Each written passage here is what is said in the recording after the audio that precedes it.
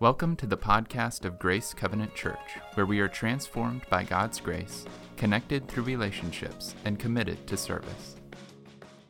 Well, let's study some more in the book of 1 Thessalonians. If you'll turn in your Bibles to 1 Thessalonians chapter 5, we'll be looking at the first 11 verses there.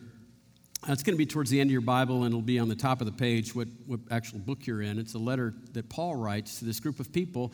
Let me tell you a story that gives you an overwhelming sense of context of what the people are dealing with, because it's almost happened once already. In between 1000 through 4000 AD, there was a climate change that took place over the entire world. It's called the Little Optimum. And what happened was the earth warmed 1.5, almost 2 degrees. It was global warming before global warming was cool. And it absolutely changed Europe. And what happened, if you compare and contrast the first to the last, at the beginning of Little Optimum in 1000 AD, there were about 35 million people living in Europe.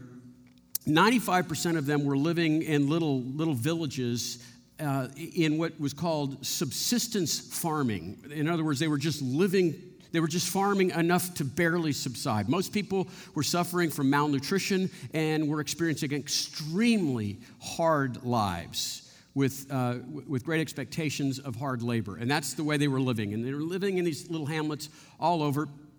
And it was razor thin, the line between bounty in your harvest and starvation. And this happened for hundreds of years. And then about 1000 AD, the earth started to warm a bit. Now, because of that, while it was devastating for many parts of the world, like Northern Africa, for example, Europe all the way to the Arctic Circle, it was a blessing. The harvest season, just the whole planting season, was lengthened. The probability of crops failing moved to a minimum. And instead of hard labor, they were able to kind of get a great return on their investment. And instead of barely surviving, they actually had surplus. And so if you look over the 400 years of this climate change that took place, by 1300, most of the population had almost doubled from 35 million to 80 million. Many of the people had moved from the little hamlets and villages to the major cities because they had so much extra they could begin trading. And so global trade was taking place. And so you saw not only a huge population swell, but a movement from farming to city life. And so you see surges in cities like Paris and London. And, peace and security was all about. It was peace and security. It was a booming time, and everybody felt safe, and people were well-to-do. And then a flea boarded a rat that boarded a boat from China to Sicily. And in 1348, that flea jumped from the boat to a man and to other men. And that brought the Black Plague. And if you were bit by one of these infected fleas that came over from the Middle East or the East, there was a 97% chance you'd be dead. And if you were unlucky, you could live a month. And it would be the hardest month you would ever live. You'd spend most of the time screaming. Many people died in a week, but most people died in a day. Entire villages were wiped out with no notice because no one could write down what had happened to them. Between 1348 and 1350, in 2 years, half of everyone died. Almost 40 million people died in less than 24 months. There was no prejudice. Kings and popes and bishops and paupers, everyone died. It changed everything. And people responded in 3 different ways. There were some that were living, consistent, God-fearing Christian lives, and they were not afraid. And they used the last moments of their lives to serve other people that were dying. They lived well, and they died well. And then there was a second group of people that were living far away from God and never intended to give God much of a thought.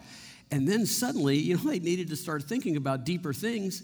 And so they started attending church. So there was this rush into churches. But at the same time, we have considerable amount of information that shows a lot of people in the church left. And we're talking about church leaders and priests and bishops. They just said, you know what? If I have a few weeks to live, for all I know, and then they started just experiencing all levels and kinds of debauchery. Yeah, there was just this great shuffle because death was at everyone's door. Now, I find it very interesting that it looked something a lot like this video.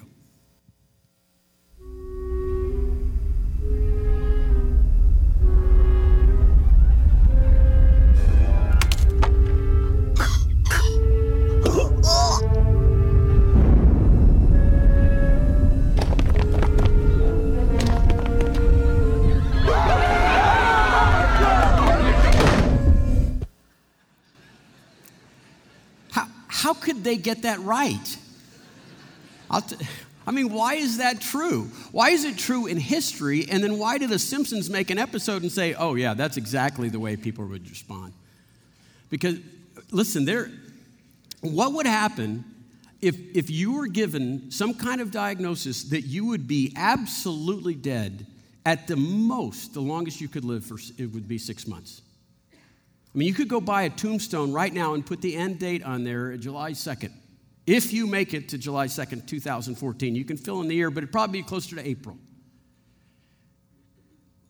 What if you were given a diagnosis from a medical doctor and she said, look, there's no experimental drug in some far-off city. There's nothing down in Mexico or Central America that's not even legal. There's nothing. Just go home. And let's just say you believed it to the point where all of the defenses and all of the energy that is constantly running in our psyche that keeps us believing, with all of our distractions, that keeps us believing that we will live a long life and somehow die healthy but old in our sleep. And all of that is stopped. There is a clarity of what our true values are when we have a morning appointment with death. There's a saying that we all get to live two lives. And the first and the second life starts the day we understand that we only have one life. We all live two lives, and the second life begins the day we understand we only have one life. And so people get sifted, and the things that were kind of locked up are now floating and rattling around. And people that are dedicated in their walk with Jesus Christ are maybe angry, but they're not afraid. And they look for an opportunity to go deeper in relationships and maybe say things that were unsaid, but they want to make sure they're said. They want to enjoy every moment. There are the most miserable people are the religious people, and those are the people that are constantly performing, constantly trying to impress either themselves or God or the people around them, and they're just going through these motions, and they're doing, and they're trying to look good for business, or maybe look good for the neighbors, or look good for the family, or just to keep the family quiet, whatever it takes. And so they're always trying to be, quote, good enough, but it's for this other. It's this performing. And then when you get this notice that you have a very short time left, you're like, I don't need that. I'm done with that. I want to do what I want to do, and here are the 4 things that I want to do. And most of them are in this clinic called the debauchery. And then some people, the secular people, sometimes they just kind of stop and pause, and they stop long enough, and they say, maybe the fact that there's diminishing returns on everything I'm experiencing is evidence that I long for something deeper. Maybe this void that's not seemed to be filled with anything else I've tried for so many years, that I long for something more. And there is a judgment coming, I'll bet. And now I'll find myself in church. And so you see this. It happened in real time. It wasn't a cartoon. This unearthing of true motives, of what's really happening in your soul and what truly motivates you. It was a very good thing. And this is what Paul is dealing with when he's writing this letter to this very endearing church called Thessalonica, right? And they think the day of the Lord is upon them. And that's what he's answering. And that's what we'll talk about first. Let me define some terms. We'll talk about the day of the Lord. Because the day of the Lord is the day of judgment. It is the day of reckoning. It is the day of the Son of Man. It is, in a word, when God says, enough. History ends. It's when he says, it's time to tally. And there is a lot written about the day of judgment, the day of the Lord. As a matter of fact, did you know that there's more written about the day of the Lord than there is written about the creation story or the fall or the selection of Abraham and the salvation of the Jews out of Egypt and across the Red Sea? There is more written about this topic than almost anything in the Bible. There's more written about the Lord's second coming than about his first coming. And most of the prophets, that's the section at the very end of your Old Testament before you turn to Matthew, but most of the prophets, and especially those little books that are called minor prophets, those are saturated with expectation of this day of judgment. Let me just read you a couple about passages that are about the all-inclusiveness of this day of judgment and these mighty countries with fortified cities and vast armies will simply not have a chance. In Obadiah, it says, the day of the Lord is near, and it's upon all nations. As you have done, it shall be done to you. Your deeds shall be returned on your own head. Now, Zephaniah is a book, then the whole book, the theme of the whole book of Zephaniah is the day of the Lord. It is all about this day of judgment. He says, the sound of the day of the Lord, it is a bitter sound. The mighty man cries aloud there. It is a day of wrath is that day, a day of distress and anguish, a day of ruin and devastation, a day of darkness and gloom, a day of a cloud of thickness, a day of trumpet blast, a battle cry against the fortified cities, against the lofty battlements. There are 300 references to this day of judgment in the New Testament alone. Go to the last book. Read the last chapter. Read the last paragraph. Read the last 2 sentences of your Bible, and it says this. Jesus, who testifies to these things, says, yes, I am coming soon. Amen. The grace of the Lord be with his people.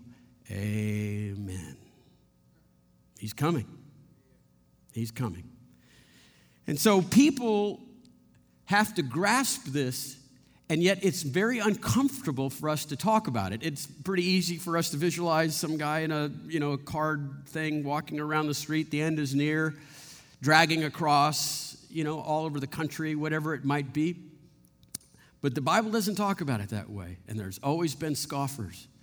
But listen, you want this day. No matter how uncomfortable it might be for you to talk about, you want this day. Inside your deepest recesses of your soul, you know that the only thing worse than a human history story with a day of judgment is a human history story without a day of judgment. When people talk about, we'll all get to heaven or there'll be no justice, we get big hugs at the end, I don't even entertain it. I say, could you please go back and just study world history? Pick any continent, any epic, and study how evil men can be and say, will they ever give an account? See, our souls long for justice. We want this thing to be made right somehow. Because if it's not, then might makes right. The bullies win, whether it's a bully with a pen, right, or a bully with a politics, right, or with a fist or whatever it might be. Because evil is a parasite. It is an invasion. It is not meant to be here, and someone has to kill this. Because if not, right, then the abuse of power, they get away with that. Abuse of power, whether it's a parent that abuses their power or if it's a politician, whatever it might be. We want them to stand before something bigger than they are and answer. You don't think that's a desire of our hearts? You don't think that's something that we long for? I'll bet each of you have spent $1,000 each on some movie about justice. I mean, not a movie, like hundreds of movies you've watched, and you keep watching them, and you'll see one coming up next week, and then next week, and next week, because you want to see. Friends, these movies are about small towns or big cities in our country. No, in all the countries in the world. No, in all planets. We go to outer space to do justice stories. We do it in other languages. We want to see justice prevail. We do. I mean, we keep paying. It's the same script, friends. But here's another $10. It's the same script. Some bad men are untethered and are reckless in what they do to other human beings. They're unbridled. And then justice is attempted, and it doesn't work because either the judicial system is inept or it's crooked itself. And we're just, it better not end. What time is it? How much time is left in this movie? It better not end. And then he comes.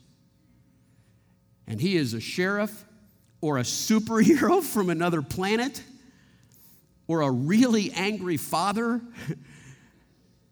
and he takes everybody to task, and everybody pays. And then we say, that's a good story. Will somebody give this guy the license to kill? Oh, yeah. We'll play that same movie like 22 times, and you'll wait for the next one to come out. Because we need this. Coming this year, Noah. And if it's even remotely historically accurate,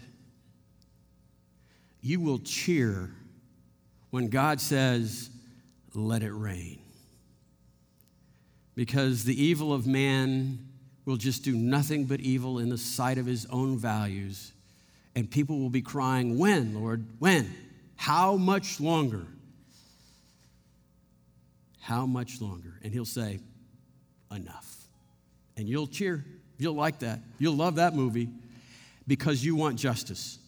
And when we look at this passage that was before us today, you're going to see he kind of has two different audiences because they have two different lessons for them. First is to unbelievers on that day. And here's what he says to them in the first few verses. He says, look, we don't know when judgment will come, but it will come. We don't know when it will come, but it will come. In verse 1 through 3 of 1 Thessalonians chapter 5, he says, brothers, about the times and the dates, we don't need to write you about. We know very well that the day of the Lord will come like a thief in the night. And while people are saying peace and safety, destruction will come upon them suddenly like labor pains on a pregnant woman, and there will be no escape. So Paul here is honestly, he's just quoting Jesus, and he's saying, you know what? Nobody knows the date. But just because you don't know the date doesn't mean it's not going to happen. So don't ask about times and eras. I mean, when Jesus said it in Matthew chapter 24, he said it this way. Now, concerning the day or the hour, no one knows, not even the angels in heaven, nor the Son, but the Father. So anytime anybody puts a date to something, you say, well, they're stupid. You can say that to them, yeah. Because the Son of Man doesn't know when the date is. But it's going to happen. And apparently it is certain, and it's going to surprise you. If you look at verse 8, it says, verse 3, it says, there is, when they are all saying peace and security, then sudden destruction will come upon them, like labor pains come upon a pregnant woman, and there will be no escape. This peace and security is just a famous Roman propaganda piece that all is well. Don't worry, never mind the fire. You know, everything's great here. And when everybody's bragging about how good things are, it will be certain and it will be a surprise, just like labor pains to a pregnant woman. I mean, think of how vivid that is. It's just not like a thief in the night. That's part one of the story. Thief in the night, we don't know when that will happen. They never make appointments. But the pregnant woman is good, right? That's certain. Have you ever talked to a woman that's pregnant and said, well, how far along are you? Oh, great. Are you going to have labor pains? Like they have a choice. There's no choice. Yes, I think I will. When? I don't know. Well, if you don't know, then you might not have them. Oh, I'm going to have labor pains. I just don't know when. And that's what he's saying. We'll all be running around screaming, look, peace and security, peace and security. And then, like we read last week in chapter 4, verse 16, and the Lord himself will come down out of heaven with a loud command, with the voice of an archangel, with the trumpet of God, and the dead will be raised. Like that. It'll happen like that. And so, what about Christians? How are we supposed to live in the context of, right, the day of the Lord? And I think it's fascinating because Paul gives us three, they will appear to be, when you sit them right next to each other, but if you look at them collectively, they make more sense. When you sit them next to each other, they look like three completely contrasting emotional ways of looking at life. He's going to give us three things to not necessarily do, but have in our souls, right? Kind of our attitudes. Three different attitudes completely, and they're found, the first one is found in 4 through 8. Let me read that real quick, and then I'll show you how he's talking about the first one is to be absolutely ready, okay, alert and disciplined. But you brothers, okay, you guys are not in darkness that the day should surprise you. In verse 6, he says, then you're not going to be like others who are asleep, but you should be alert and self-controlled. Okay? Be alert and self-controlled. And then verse 8, he says, since we belong to the day, let us be self-controlled, putting on faith and love as a breastplate and hope of salvation as a helmet. So the first thing we're supposed to be is ready, and ready means alert and disciplined. And the idea here is that we are always on guard. We are we're like on a little bit of a patrol. We're a sentinel out there, and we're not to be distracted. What it means to be alert is not to fall asleep, not to daydream, okay, to keep in mind your spiritual life. The other thing in there is self-discipline. What does self-discipline mean? It means whatever your body wants, tell it to be quiet, right? So when it says, hey, let's lay in bed a little longer, it means to get up. Hey, let's eat some more of that. It means eat less of that. Whatever your body wants, don't do that. That's what self-discipline is for the most part. Maybe just me, I don't know. But the idea here is that he's a soldier. And I want you to see that because he's like leaning forward, he's at attention, he's always on the lookout, and that's how he's aware. He's alert and self-disciplined. The reason I'm bringing up this attitude of a military personnel is because it looks like he's in a uniform. If you look at verse 8 there, it says, okay, be self-controlled, putting on the faith and love as a breastplate, right? Faith and love is covering our innards. This is the soul in that worldview. This is where we keep our soul. And so faith and love is going to keep that safe. And then what does it say? Hope of salvation for our helmet. And so there's the faith, hope, and love that we talked about in chapter 1. And these guys are doing an excellent job of practicing, living out faith, hope, and love. And he says, look, okay, the hope of your salvation, you be thinking the right things about the promises of God. You'll do well. But if you need to cover your soul, right, with truth and love, with faith and love needs to cover this part. And you're supposed to be standing there on patrol, waiting. So the first part is to be alert. And this idea of being self-disciplined and alert usually has to do with ethical decisions that you're going to make, that you don't get lazy with your ethical decisions. And the rest of the books of 1st and 2nd Thessalonians are actually applications of how to make ethical decisions in light of the Lord's return. And so we're going to spend the rest of our series on that, but I don't want to belabor the point here, but that's the point. Simply put, if you have a question and you don't know what to do and you're being tempted to be less than self-controlled and you're on a business trip somewhere or you kind of look left and you look right and you think no one's watching, I can get away with this, what could happen? Paul is saying, stand at attention, be alert, be disciplined, and keep this in mind. Do you want to be doing that thing when the sky opens up and the Lord appears like a thief in the night and the water drops and the labor pains begin? Is that what you want to be doing? No, I don't think you do. We'll look at those specifics as we go into our series, but that's what he's talking about when he says alert and self-discipline. But now watch this. While we're at attention, right? We're at attention and we're focused, we're laser focused, he says, but you ought to relax. You need to be secure. You need to calm down and not be afraid. Look what it says in verse 9 and 10. Look. God did not appoint us to suffer wrath, but receive salvation through our Lord Jesus Christ, who died for us so that whether we are asleep or awake, we may live together with him. You see, while we're on patrol and we're in this uniform and we're living our lives day to day, he just says, but you're on the winning team. Look how he uses, in just one sentence, it's just so loaded with the power of the gospel, right? The power of this gospel. He says, past tense, right? Past tense. God did not appoint you to suffer wrath. He's already made his choices with his children, and you will not suffer wrath. Why? Why? Because you've already received salvation. Why? The verse, just keep reading. Because of the Lord Jesus Christ. How? Just keep reading.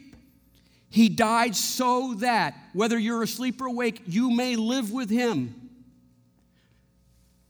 This helmet of salvation, right? The hope that we put on our head, what's rattling around in our head, his love never fails. It never gives up. His love never fails. It never gives up. Nothing can separate me from the love of God. He swore he would always love me, and he can't unlove me. He says, look, you stand at attention, but you keep this in mind while you're ready, set, and waiting, and so self-disciplined. You know this, you're mine. I bought you. You will not suffer wrath. You will be with me. That's how it ends in 10. So that we may live together with him. The last thing he says, besides being alert and be secure, is to be caring. I love this part because when you see them all together, you can see how they make sense. Be caring. Like in verse 11, it says, therefore, with all that in mind, okay, your helmet and your breastplate on, therefore, encourage one another and build each other up. And you know what? Just like you guys have already been doing. You guys have already been doing this. And so he's just like, look, you have this assurance because of this hope of salvation, and you have faith and hope as a breastplate, and so you're standing ready, and then you are, the idea here is we're in a platoon and we're on patrol, right? And there's some guys that are they're new recruits. They're not even shaving yet. They can't even lace up their boots yet. And so the older men and women are encouraging the newer ones, the ones that are easily frightened, the ones that scare simply. They don't understand. This war's won already. They've all but surrendered. So you encourage them. You more mature ones encourage the less mature ones. Some guys that are older in the Lord are going around picking people up, giving them your rations. Sounds simple? Have you done it in the last 6 days? How about the next 6 days? You should speak into people's life. Again, consider yourself out on maneuvers. And you need to speak love and encouragement and truth about the hope of salvation. You can speak gently. You can yell and scream loudly. Whatever gets through to a person that helps them live a great life. So that when the sky opens up and the Lord comes down and a booming command and the trumpet of an angel, they're glad. They were glad they were in a foxhole or on maneuvers with you. They want you to just do what it takes. So you look at this passage and it's pretty simple. It says, we don't know when the day of the Lord is, but we know there will be the day of the Lord, and so we should live like it. We don't know when the day of the Lord is, but we know there is a day of the Lord, and we should live like it. There's a great story of Ernest Shackleton. He's one of the greatest explorers in the Western world. In, I think, 1914. Yeah, 1914, he and his crew decided to explore Antarctica, and they were going to cross Antarctica across the South Pole And so they went and they left in August, and by November 15th, November 1915, they finally get close, but the ice is breaking up, and it captures the ship, and then it closes in on the ship, and they have to abandon everything. They have to take as little as they possibly can because they have a long way to go, and it crushes the ship and sinks it. They have 3 lifeboats and some necessities, and there for 4 months, they're just kind of glacier hopping, trying to live. And then they finally find an abandoned island, and they sit there for a few months, and they realize just the months are ticking away, and they ate the dogs already, and then they ate the bones of the dogs. And so Shackleton said, look, there's 28 altogether. And so Shackleton grabs 5 and says, I'll take one of these lifeboats, and we'll just close our eyes and hopefully get in the Pacific lanes, and hopefully we can get to Georgia, this little island. It was throwing a dart, in the middle of nowhere to hopefully land on this little South Georgia island. And he said, we'll come back for you. And so Frank Wild was his second in command, and he stayed back with the 22 remaining men, and he said, we'll be waiting for you. And they waited. Oh, they waited a long time. They waited days, and then they waited weeks, and they waited months. They waited a total of 4 months. And when Shackleton ended up, it's a long story, you've got to rent the movie. Shackleton ends up coming back, and every man lives because of the courage and the understanding of what it takes to live like you're going to die any moment, with Shackleton and especially Frank Wild. And when they asked Frank Wild, they said, how did you do it? How did you keep the men alive? He said, it was simple. It was simple. Every single day for 4 months, 120 days, we woke up the same way. I woke up chipper. I said, guys, roll up your sleeping bags. Pack up all your tents. He's coming today. He's coming today. And so every day, he built a whole new set of hope. And so they were constantly standing on guard. That meant, they were awake and they were self-disciplined. They were convinced that Shackleton would return. And they constantly encouraged one another. There was a rebel in the crowd, and the rebel had to sleep with the second in command. He wouldn't let him poison the rest, and they didn't want to kill him. That story, that Shackleton story, is the story that Paul is talking about. It's the story that Jesus was talking about when he says, I'm going to return soon. And so what would Jesus do? What would Jesus do if he knew that you and I forget easily? And we give in to the scoffers and the skeptics out there that are constantly saying, peace and tranquility, peace and security. Where's your king now? End of the world? Judgment day? Gosh, if there was just some way that he could get us up occasionally and tell us, roll up your sleeping bags, pack your tent, because today he's coming. Don't forget. Just if there was something that was a supernatural, mystical, spiritual event that would summarize all the promises he's fulfilled and talk to all the promises in the future, it would be this. It would be the Lord's table. Let's practice that today. Let's practice that with the knowledge that he did this so that we would constantly be alert, disciplined, that we would have a certainty of the hope of our salvation and the breastplate that is faith and love.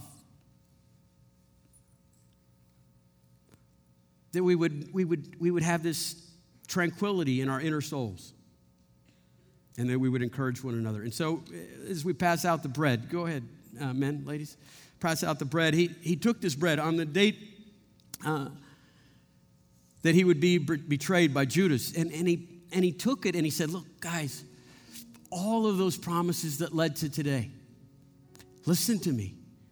This is my body, and it's going to be broken for you so that you won't have to be broken. You do this to remember me.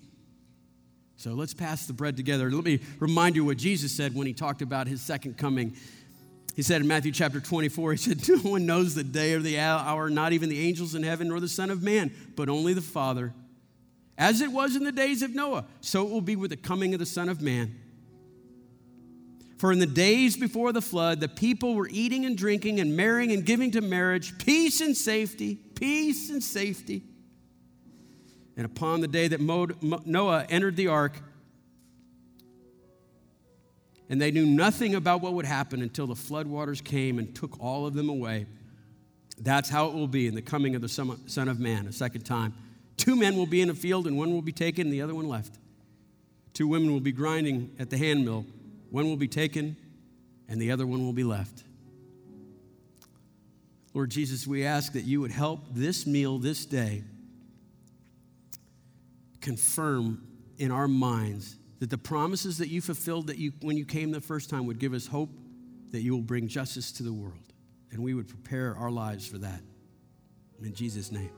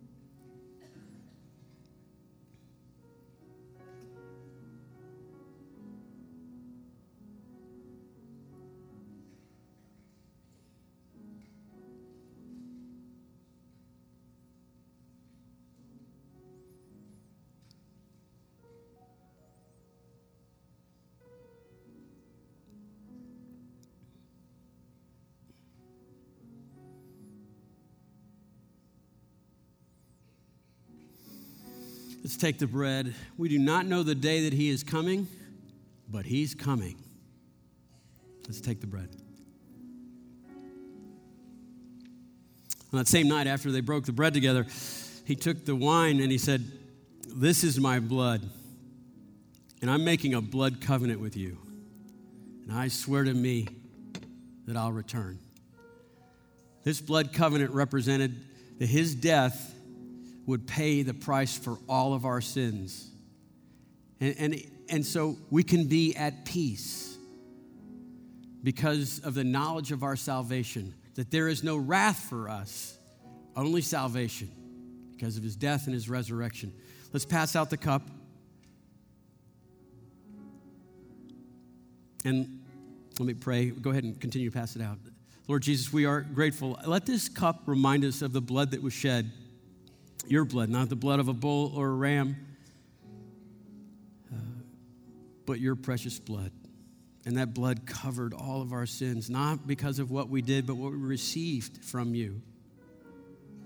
Let this moment give us confidence of the power of the gospel that has caused our very souls to be transformed. We pray this in Jesus' name. Amen.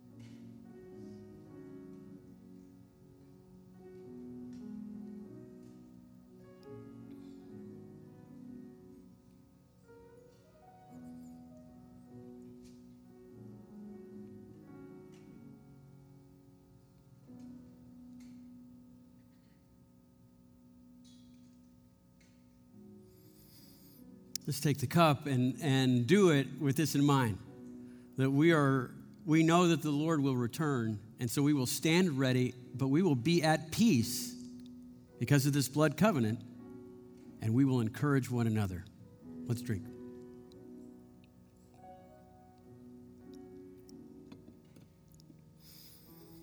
I love what Martin Luther said when he was asked, if you knew the Lord was coming tomorrow, what would you do? And he said, I'd plant a tree. What? I'd plant a tree. Why is that? Because that's what I was going to do anyway. He was already living his life as though every day were his last day. And today, I'm going to plant a tree. It's the right thing to do. So when Jesus did this communal meal, he finished it with this. So whenever you eat this bread and you drink this cup, do this and proclaim it until I return, until the Lord returns. So this is a memory tool. It's to help us remember. Roll up your sleeping bags, pack your tent. He's coming today. Let's sing a couple songs, and what I'd like you to do is consider just getting into the moment of the songs. As I pray, I'll ask that to happen, but one's about being before the very throne of God. Could you picture this meal before the throne of God with our brothers and sisters and all things made right? And then the last one that we've been waiting 4 months to do this message with this song that Sarah wrote about not being afraid. I am not afraid. I am not afraid. You just keep singing that until you are convinced that because of Christ, there's no reason to be afraid. Lord Jesus, we ask that if not the words of this monologue, then the words on this page, these holy words that you have given us to give us confidence, let that change our heart and mind. And if not that, then this communal meal, the sacrament that gets inside of our spirits in mysterious ways, that would convince us of your conquering love. And still, just accent it with more flavor. Let these songs, the words of these songs, be joyful towards your ear, but be convincing to our mind. We pray this in Jesus' holy name. Amen. For more information about Grace, visit our website at grace360.org.